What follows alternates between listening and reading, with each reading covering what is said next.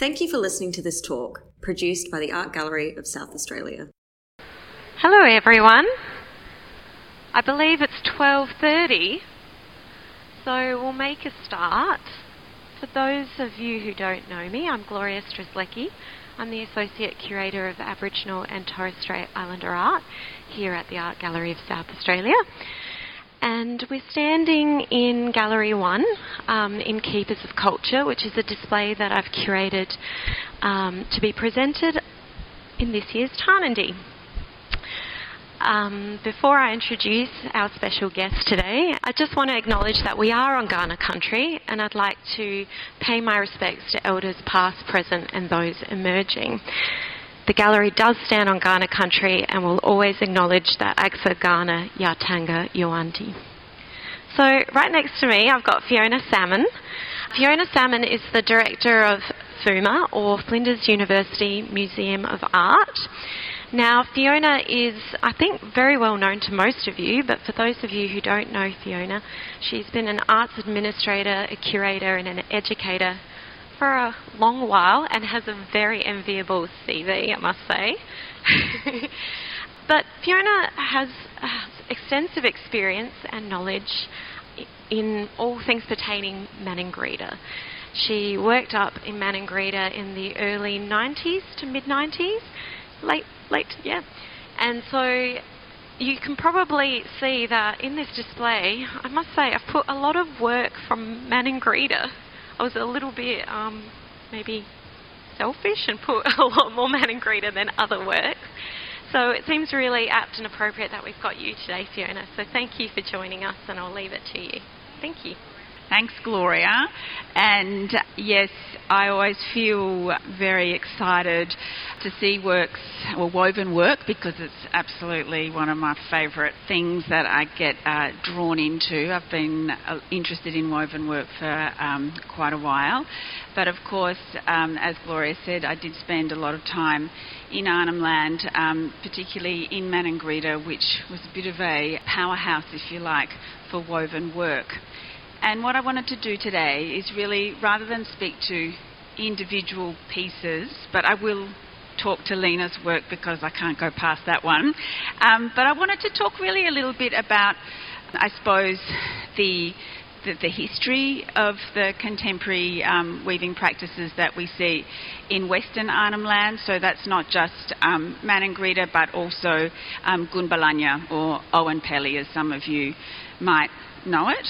And so I thought what I'd do is just sort of really give you a bit of a background to that, and then reflect then on where we are in the 21st century and that shift that we've had with woven work, particularly from seeing it very much as a craft item to something now that's seen and appreciated as high art or fine art, as evidenced in this beautiful display today. So I thought I would actually start by talking about a really important ancestor spirit, Yingana. And Yingana is actually a manifestation of the rainbow serpent, Ngalyod. You might have heard of Ngalyod. Ngalyod being the word used in Guningu to talk about the rainbow serpent. And the rainbow serpent is the major creator spirit for that top end through Arnhem Land, and in fact right through the nation. But one of the incredible things about the rainbow serpent is that it is a transformative being, and it can present in a number of different ways. And one of the ways it can present is as Yingana, which is the spirit that created, particularly, or the form of the spirit who created the people of Western Arnhem Land, but also further north actually through Darwin. So the Larrakia are associated with Yingana as well. Now this particular spirit presents as a woman with 15 dilly bags attached to a ring around her head. And it is, the story goes that the dilly bags were filled with babies, and those babies were set down in the different parts where Yingana travelled as she emerged from the water and travelled into what we now know as Arnhem Land. So if you like, the baskets, particularly the conical formed dilly bags, which we have some examples here, have a really, really strong spiritual meaning because they signify the starting point, if you like. They're a symbol of the womb, if you like. Now, there's a really amazing depiction of Yingana at Gunbalanya. So I'm not sure if any of you have visited Gunbalanya on the East Alligator River, just as you cross in from Kakadu. The first Indigenous community that you come to is Gunbalanya, and it's on a beautiful lagoon, and it is quite across the lagoon. There are a number of rocky outcrops which are part of the Arnhem Land escarpment, and up on what's known as Inyaluk Hill, right at the very top, there are 5 upturned stones which are quite large and which can be seen in the landscape, and they're believed to have been created by Yingana in the form of the dilly bag as a symbol of the power of that object. Now, in the cave at Inyaluk Hill, and you can visit that as a visitor to the community, there's a beautiful rock art gallery, and there's a picture of Yingana on that rock art gallery. It has been reproduced a number of times, and you can find it in books of rock art from that area, but it's an amazingly well-preserved illustration of this spirit figure with the dilly bags around her head. So I wanted to start really by emphasising the spiritual significance of these woven forms. They also obviously have a sort of secular use, and I'll get to that in a minute, but absolutely they are full of power and meaning. So the dilly bags are also seen, so we see the dilly bags in that particular representation of Yingana, but also we can see the dilly bags represented in lots of other rock art from across the region, particularly in what are described as the dynamic figures. So these are Mimi-like figure forms, and we can see some Mimis represented in the barks on the back. I can see the one by Mitgabagu, and also the sculptures behind us, the tall, skinny figures. They look fairly static in those works, but on some of the rock art you see them in very dynamic kind of poses, so running, fishing, fighting, and you'll often see dilly bags attached to those figures and to those narratives. Those particular figures have been dated back to 20,000 years, that sort of dynamic rock art period. So 20,000 years old, so we know then from the rock art record that these have been made for a very, very long time. So in the 1890s, there was a buffalo hunter called Paddy Cahill who went to Arnhem Land for buffalo hunting, and he later set up a camp there at Gunbalanya, or Owenpelly as it was called then.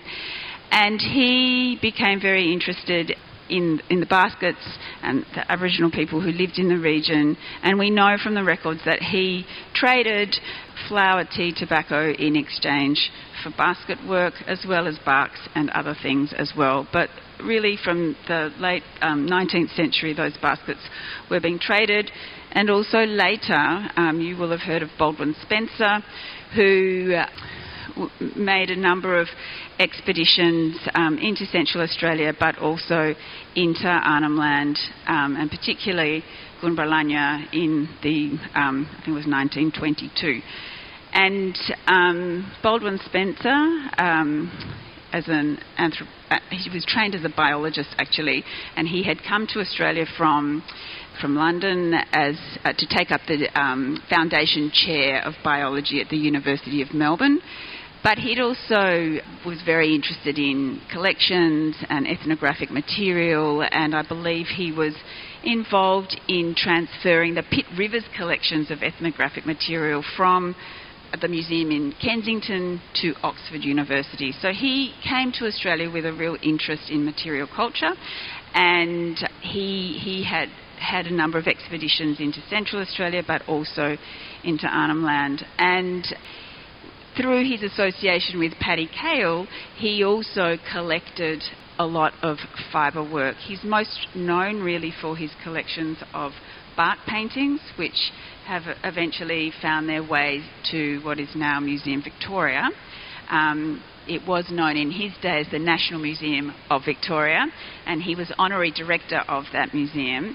And he gifted those works, the barks, or left the barks to the museum. They're quite famously, documented and have been recorded and exhibited. But he also had about 115 baskets in that collection as well.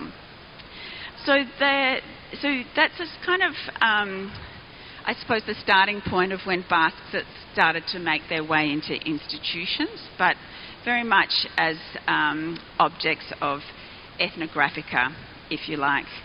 But then later, in 1948, there was the American-Australian scientific expedition to Arnhem Land, and I believe there are a couple of barks that have came from that expedition. Now, that expedition was led by Charles Mountford, and Charles Mountford was quite interesting in that he was a self-trained anthropologist, if you like, and he didn't have a lot of respect from the sort of Sydney-centric departments of anthropology that had been established under the Byrnes, and his work was really discredited in academic circles. But what Charles Mountford really did, if you like, was he started to look at the baskets through the lens of art as opposed to ethnography. And when he made his collections, so that scientific expedition through Arnhem Land was about 9 months long, and they had, I think they had a few months on Groote Eylandt, a few months at Yirrkala, and then a few months at Owen Pelly. And I believe they collected 23 tonnes worth of scientific specimens, which included basketry and fibre work as well. So what Mountford did, which was really pretty out there, I suppose, in the day, was he decided that that collection, so particularly the bark paintings, would be divided among the galleries. So not the museums that existed at the time, but actually the galleries. And each gallery could select 24 works from the bark collection. And I think these barks here are from that original kind of distribution that happened as a result of that. So really interesting, because that was, I suppose, the starting point when Aboriginal creative practice started to be looked at in a different way.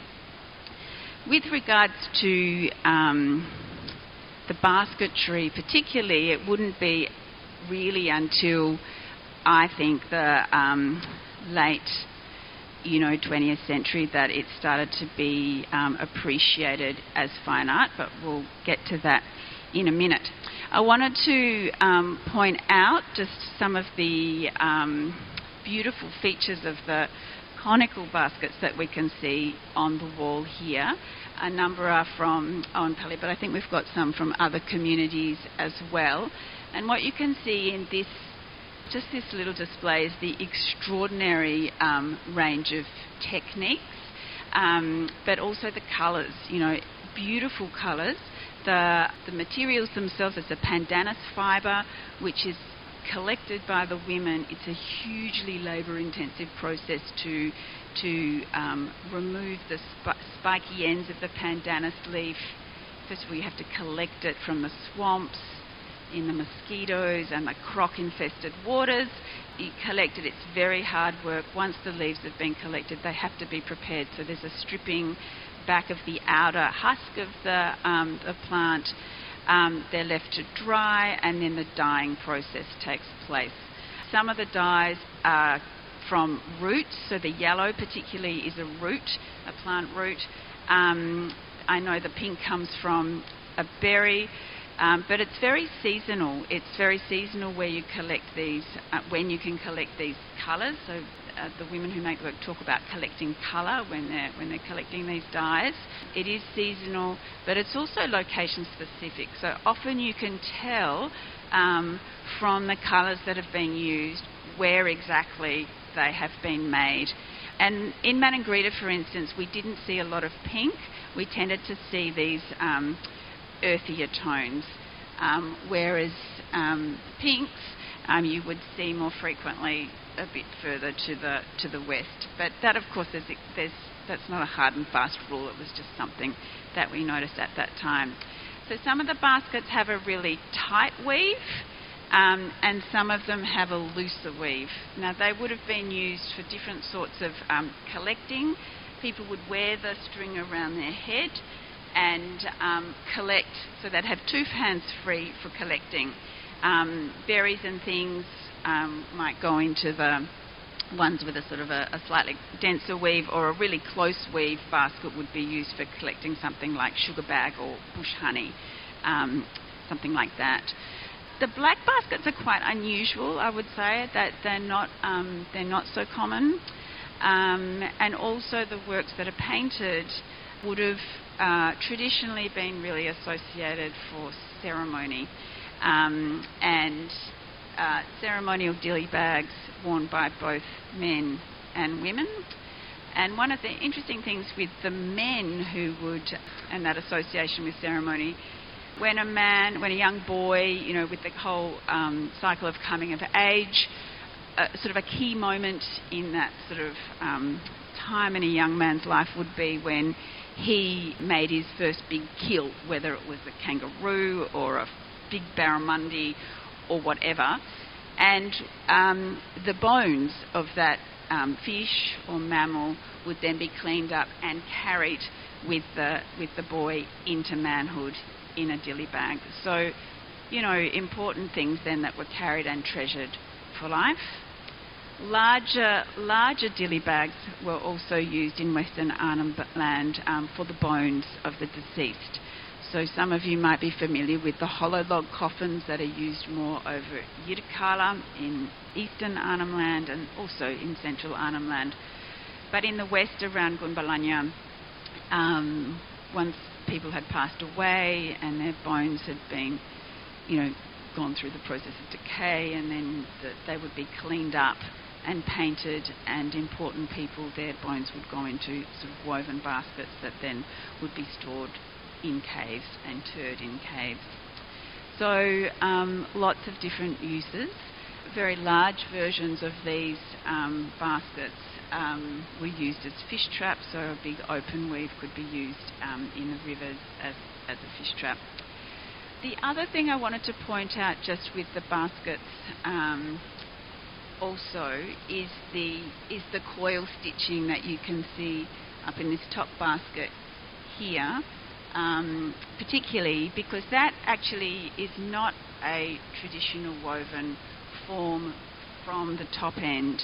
We associate that weaving stitch, the coiling and the bundling, particularly with southeastern Australia, and we know from the beautiful work by Sonia Rankin that you can see next to it, that is connected to the basket makers, the Ngarrindjeri basket makers of the lower Murray River. And we know that, I think it was 1922, that a teacher, Margaret Matthews, who was known as Greta, she went to work on Goulburn Island, and she was working with the girls as a teacher, but also with the women, and she was teaching them this coil bundling stitch. And she had learned that from the Ngarrindjeri women when she had previously spent some time in Adelaide and at Glenelg, and also further down at the Coorong. So it's actually Greta Matthews who took that coiling to the top end, to Goulburn Island. There was a Methodist mission there, and she imparted that skill that was picked up very, very quickly. And then through the familial connections and the people coming and going from Goulburn Island, that technique was learned very quickly across all of Arnhem Land, and so you see that coiling really right across Arnhem Land today. The other thing about the Methodist mission, and missions often, was that the traditional practices were really discouraged. So I know on Goulburn Island that the twining and the conical forms of the baskets were not encouraged. Rather, the coiling technique was preferred, and that was partly to do also with the fact that the coiling technique also lent itself to sort of more Western shapes and forms. So you could make fruit baskets and baby baskets and flat sort of coiled mats for the placemats for the dinner table, etc. And they were of particular interest to the missions because they could be easily sold into the tourist market, which was kind of beginning to become interested in these things, and so it was very much a form of income. So really through the mid-20th century, if you like, there was this emphasis on the utilitarian nature of the baskets, and sort of, I suppose also because it being women's work, not being taken seriously as art, and also the value just being diminished. That incredible labour that goes into the making, but also the knowledge of the plants. It's quite phenomenal, but none of that was really reflected in the price of the works that were sold. They were just into the tourist market, and a bit of a sort of a cottage industry was created. So that was sort of happening, that sort of took off in the early 20th century, and sort of mid-20th century we saw a lot of the coiling, and as I said, we can still see the coiling. It's very prevalent today, and people have really made it their own. So certainly you can find nowadays coiling and open twine, things that have come together. People are, you can see here, really inventive in the way they put the different stitches together, the different colours together, and often a type of stitch will be a signature for a particular artist. So really, beautiful works, and with that very, very long tradition that reaches back into millennium. So I will also then focus a little bit on the dilly bags, the woven bags as well. Similarly, you can see some different stitching types. There's a sort of a knotted stitch and then also a looped stitch. This is a bit of a bundling and a looped stitch that's mixed together, and you can also see in this one the feathers that have been woven into the basket. The more decorative works would have been associated with ceremony historically. The bags, if you like, unlike the baskets, they're made from a brachyton, so it's like a sand palm fibre. Also quite hard work to collect and very, very, labour intense to create, because the string needs to be woven first, and that is a rolling that you do on your thigh. If you've never done it before, very painful. But the women who've been doing it for a long time, just experts, know what they're doing, obviously. So they're the bags that you can see made of the brachyton fibres. This one also very beautiful with the lorikeet feathers in there as well. But the bigger installation that you can see here is by Lena Yarunkura. So Lena has been making work for over sort of 30 years, and for a long time with her late husband Bob Budawal. Bob sadly passed away not that long ago. But like many women, Lena learnt to weave from her mother, Lena Jamaraiku, and so the basic sort of stitching techniques they learnt together, as she learnt from her mum. And then with her mother, they started making in the sort of early 1990s sort of whimsical three-dimensional forms of animals, so dogs, quolls, bandicoots, so very, very quirky mammals, quite lovely. And they really caught the eye of, I suppose, curators, because it was very much a new direction, if you like. People had become familiar by that time with the baskets and the bags, but the three-dimensional work was really very, very new. And in 1994, Lena won the 3D award at the Telstra Aboriginal Art Award in Darwin at the Museum and Art Gallery of the Northern Territory. And again, she won it a couple of years later with a figure sort of not dissimilar to this but much larger, that was depicting the Yalk Yalk spirit or mermaid spirit, which is on her country. So a particular spirit that's found across Arnhem Land, but particularly around the waterholes, the freshwater waterholes. This particular work that you can see here, it comprises of a number of different elements, and it's a new acquisition, which is fantastic for the art gallery, and it's called Ngalbenbe, and it relates to a story about the sun, and you can see the sun depicted here in the centre of the work. And the story, it's actually, you can find it on YouTube with Bob and Lena talking in Gune and Rembaranga, their language, and they talk about this story. And essentially, it's about two men who want to go fishing. They go out only to find that the river and the waterhole is swollen, and they can't fish there. It's too dangerous. So they go home, and then they remember another place that they can go to, a special place with spiritual, which is sort of created by their ancestors. It's a place that they're responsible for. So they decide to go and see what the water levels are at that place. And when they're there, they make a fire, and the fire ignites the spirit of that place, and the water dries up a little bit and recedes, so that they're able to fish in that place. So while the water is drying, the story goes that they go back to the camp again. They make these fish traps, the butterfly fish nets they're sometimes referred to, which are used for scooping the fish out of water. So they make the nets when they go back to camp again, and then they bring all the kids out with them, and they get the kids to line up with the flow of the water, and so they create a channel to direct the fish into the nets. So the story is really one about abundance. It's also a warning story not to sort of go into the swollen rivers and to be careful.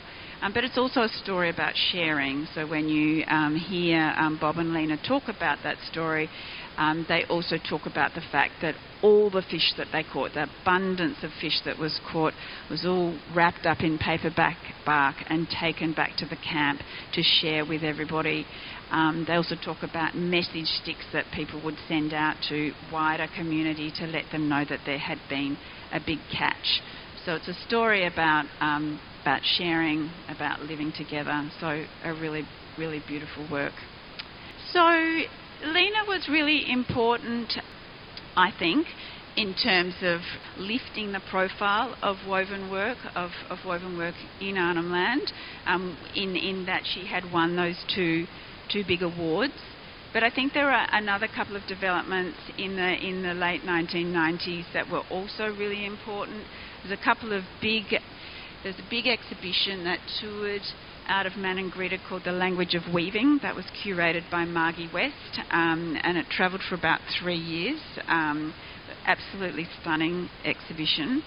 But also the Museum of Contemporary Art in Sydney entered an agreement with Maningrida Arts and Culture, and they took in a collection of about 600 woven works into the MCA, and that collection is held in trust for the Maningrida community.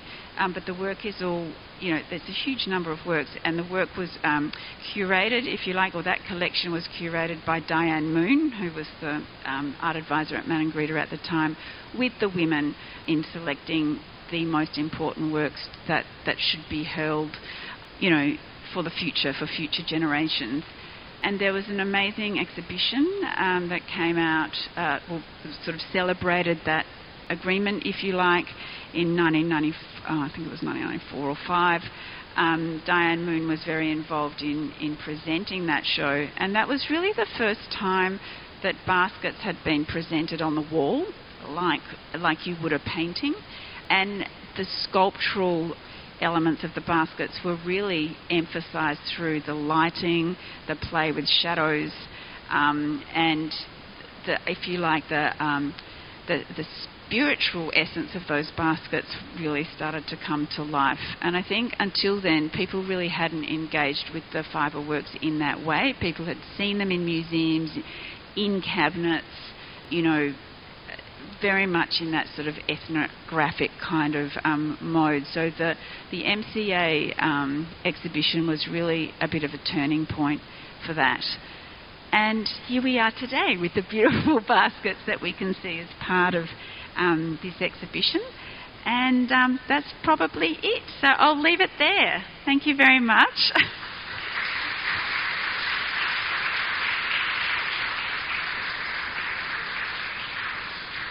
And very happy to take some questions.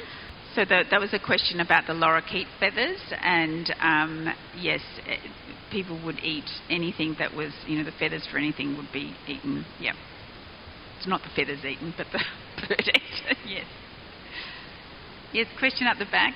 Thank you, Fiona, for joining us. Natalia, can everyone please give a warm round to Fiona?